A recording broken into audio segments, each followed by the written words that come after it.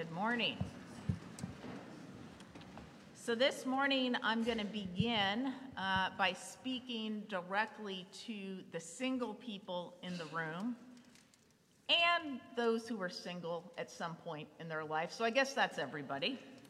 I'm willing to guess that most of us at some point have received dating advice because people love to give dating advice. And one piece of advice that has been around for a long time is that you should make a list of the qualities you would like your future spouse to have. Note, this is only for the single people in the room. The best time to do this, of course, is before you're dating someone, so you can objectively think about what you are looking for. And so then when someone comes along and you begin to consider whether you might have a future with that person, you can look at your list and see how the person compares. Now, as far as dating advice goes, it's not terrible. It has some value, particularly if your list has things like shared values and a shared faith. But it's also not foolproof, because someone can look perfect on paper and not be the person for you. There's some truth in that Rolling Stones song. You can't always get what you want, but if you try sometimes, you just might find you get what you need. We don't always get what we want, and that's a good thing, because what we want is not necessarily what we need. I was thinking about this in light of the fact that it's Christ the King Sunday, and Jesus Christ is altogether different than most kings we imagine. In fact, Jesus is not necessarily the king we would want or ask for, but he is very much the king that we need. And that's what we're going to explore together this morning. 3 ways in which Jesus flips the script of what we think we want in a king, but in Jesus we find what we really need.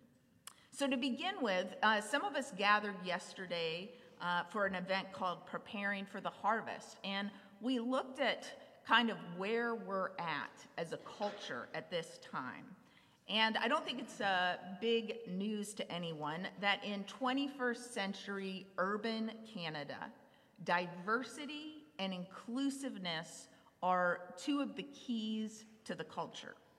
So given this, we would be looking for a king who is open to everyone, no matter their background, and who is open and accommodating to people's individual ideas about God and life and truth and goodness. So how does Jesus fit our expectations? Well, for one thing, Jesus is radically inclusive, which was one of the things that made him so offensive to the people in the 1st century. In a culture that had clear boundaries, that is, in his Jewish culture, of what was holy and what was unholy, who was in and who was out, Jesus ate both with known sinners, like prostitutes and tax collectors, and with those who were known to be very religious. He spoke and taught both men and women. He welcomed and prayed with children. He ministered primarily to the Jews, but he also reached out to Samaritans and Gentiles. He even praised a Roman soldier for his faith, one of their oppressive overlords. And before he ascended into heaven, Jesus told his apostles to make disciples of all nations. No people group was to be excluded. So Jesus is clearly open to all kinds of people. But how do he and his apostles approach people with different ideas about God and life and truth and goodness? Usually, they begin by trying to find common ground with them and building bridges from there. For example, when the Apostle Paul was in Athens, he noticed all their idols. And so he remarked, "How religious you are." And then he said, "As I passed along and observed the objects of your worship, I also found an altar with this inscription, 'To an unknown God. What therefore you worship as unknown, this I proclaim to you.'" And from there he went on to present the gospel in a way, in terms that they could understand. And he called them to repentance. Because wherever they went, wherever the apostles preached the gospel, they told the people to repent of and put behind them whatever was in their lives that stood between them and God. So for some, that was the worship of idols, or contact with magic and the occult, or drunkenness, or sexual immorality, or greed, or gossip. So just how accommodating is Jesus and his kingdom about other people's ideas of God and life and truth and goodness? Very open in terms of meeting people right where they're at. But Jesus did say, "I am the way, the truth, and the life. No one comes to the Father except through me." So entering Jesus' kingdom means accepting that he is the king. He is the way, the truth, and the life. Eternal life is found in Jesus Christ alone.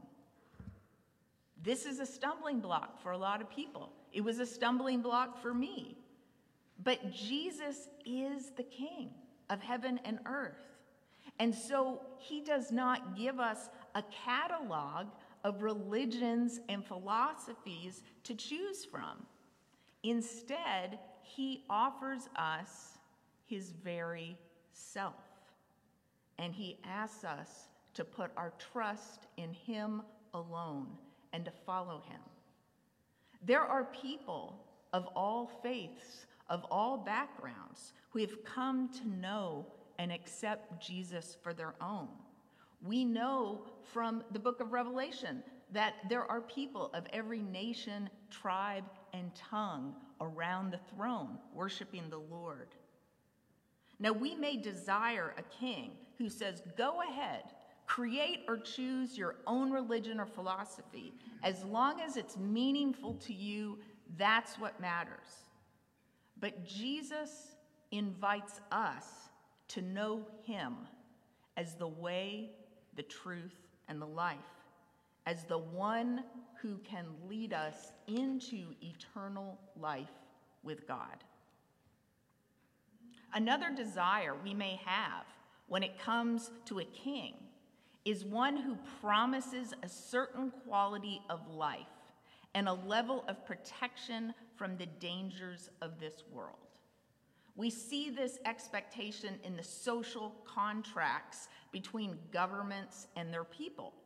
The people agree to obey the government, its laws, and to pay taxes, and the government in turn agrees to provide and maintain basic infrastructure, things like access to clean water, food and shelter, police and fire protection, and the opportunity to earn a living so we can supply for our basic needs. Now, governments don't always actually provide these things, but that's the basic idea.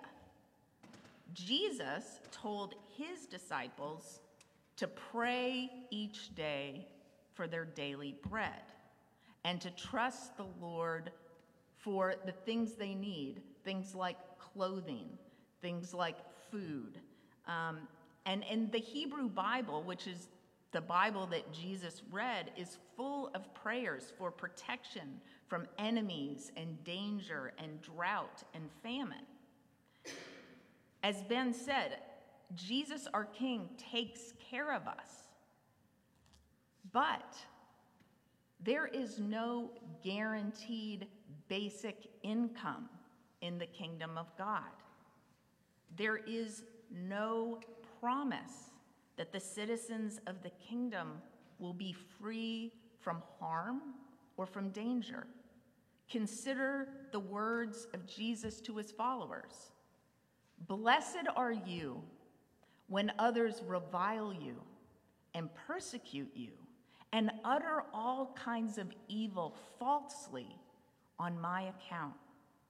Rejoice and be glad, for your reward is great in heaven, for so they persecuted the prophets who were before you.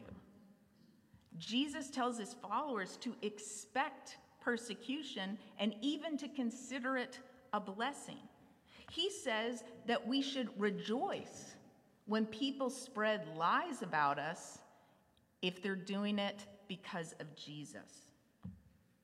Now, some of you may be thinking, I don't remember signing up for this.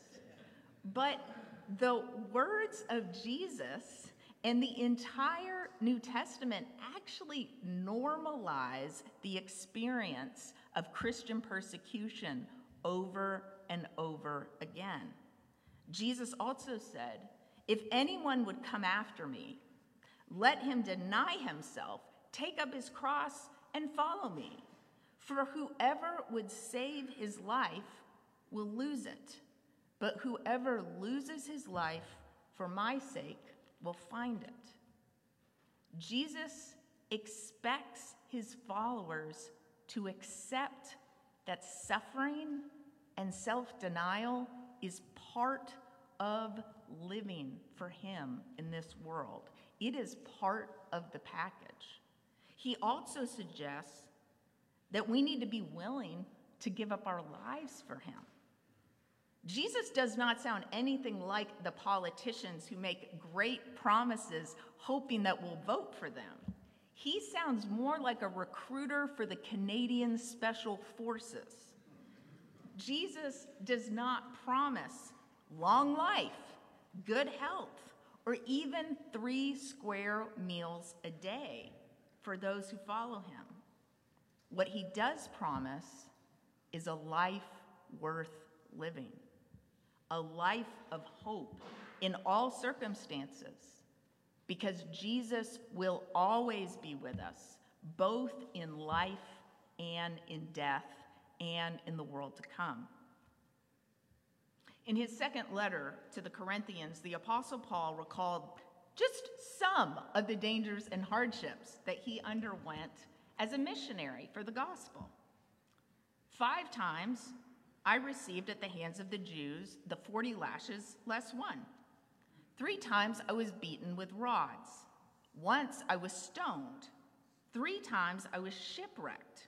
For a night and a day I was adrift at sea, on frequent journeys, in danger from rivers, danger from robbers, danger from my own people, danger from Gentiles, danger in the city, danger in the wilderness, danger at sea, danger from false brothers, in toil and hardship, through many a sleepless night, in hunger and thirst, often without food, in cold and exposure. Sounds pretty terrible, doesn't it? But Paul actually jokes that he's boasting about these things because he is, in fact, boasting in his weakness. And a little later in this same letter to the Corinthians, he writes, "For the sake of Christ, then, I am content with weaknesses, insults, hardships, persecutions, and calamities. For when I am weak, I am strong." This is the quality of life that Jesus promises his followers. No, not necessarily that they're going to be shipwrecked, but that in whatever circumstances they find themselves, the Lord will be with them, and he will grant them the strength that they need. We may think what we want is a king who will offer us a carefree life. But in Jesus, we come to know a king who may or may not take us on grand adventures, but in all circumstances, he gives us the courage to follow him because we know who he is, and we know he will never, ever abandon us. Finally, the third thing we may be looking for in a king is one who will accomplish great and decisive victories. In other words, we want a king who is clearly a winner because we want to be on the winning side. Now, if we read God's word, we know that Jesus wins. He is the victor. That is clear. We know that he's capable of doing great things. We read about his miracles, healings, and teaching in the New Testament. We may hear testimonies from others in the church who share what the Lord Jesus has done for them in their lives. But what the kingdom of God counts as victories and wins may not always look that way in the eyes of the world. In our gospel lesson this morning from John 18, after Jesus is arrested and he has a trial with the Jewish religious leaders, he's handed over to the governor of Judea, Pontius Pilate. Pilate interviews Jesus. He asks if he is a king. Jesus tells him, "My kingdom is not of this world." Now, this statement could have been a relief for Pilate, but it also could be a concern. On one hand, if Jesus' kingdom is not of this world, then Pilate doesn't have that much to worry about. Jesus is no immediate threat to his power or even to the rule of the Roman emperor. On the other hand, if Jesus' kingdom truly is otherworldly, his power might be greater than anything Pilate can begin to imagine. So Pilate attempts to release Jesus, but he's prevented from doing so by the Jewish leaders, and so he has Jesus flogged. Afterwards, the Jewish leaders come back to him and tell him Jesus must be killed because he claimed to be the Son of God. This unnerves Pilate, and so he speaks to Jesus again. He asks him where he is from. Jesus refuses to answer. And Pilate says, "Do you refuse to speak to me? Do you not know I have the power to release you and power to crucify you?" Jesus answers, "You would have no power over me unless it had been given to you from above." Jesus turns the power dynamic in the room on its head.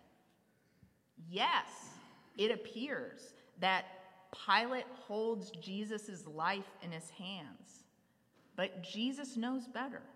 Jesus has already decided that he will submit to crucifixion, that he will submit to having the sins of the whole world laid on him so that he may save the world from sin. And when the story unfolds according to God's plan, when Jesus is in fact crucified, it appears to everyone that Jesus has been defeated by Rome and by the religious leaders. His followers are in shock and despair as the life of their teacher and friend comes to a horrific end. And then, after such a public, shameful death, when Jesus rises on the third day, does Jesus come and carry out revenge on those who opposed him? He does not. He instead appears in private to his closest followers, and he encourages them. And after they have received the power of the Holy Spirit, they are to share the good news with everyone. And so for those who do see Jesus, who speak with him, who touch him, or who believe the accounts of the eyewitnesses, it becomes clear that Jesus was not defeated on the cross. Death was defeated on the cross. Sin did not triumph over Jesus. Jesus triumphed over sin. It was not Pontius Pilate or the emperor or even Rome that held ultimate authority. It is Jesus Christ and the kingdom of God that has all dominion and power and continues to reign today and into eternity.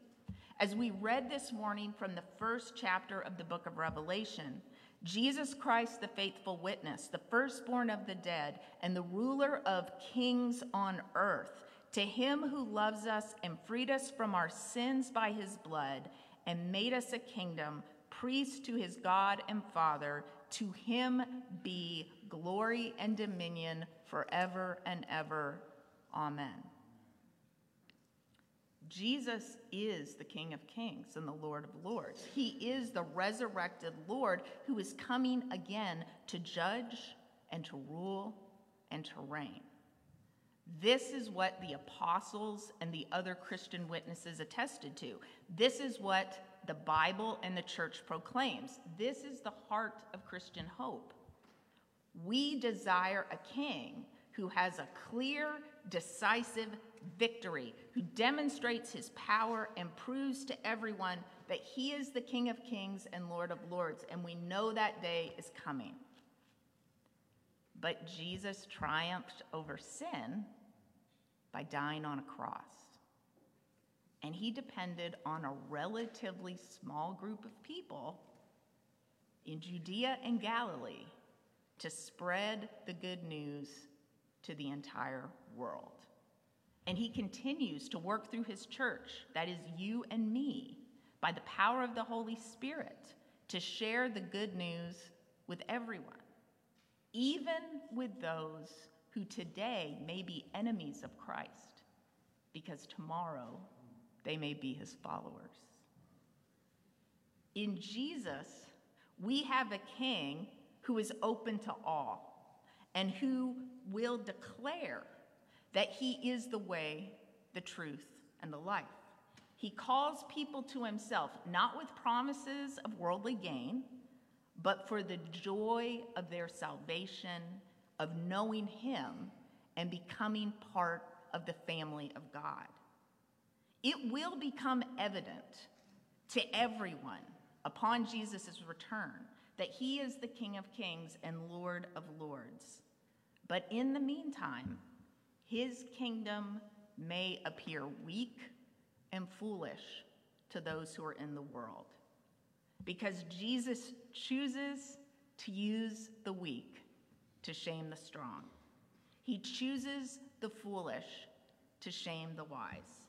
This is the upside-down kingdom of God, headed by a king we have not chosen, but rather a king who has chosen us and invites us into his kingdom.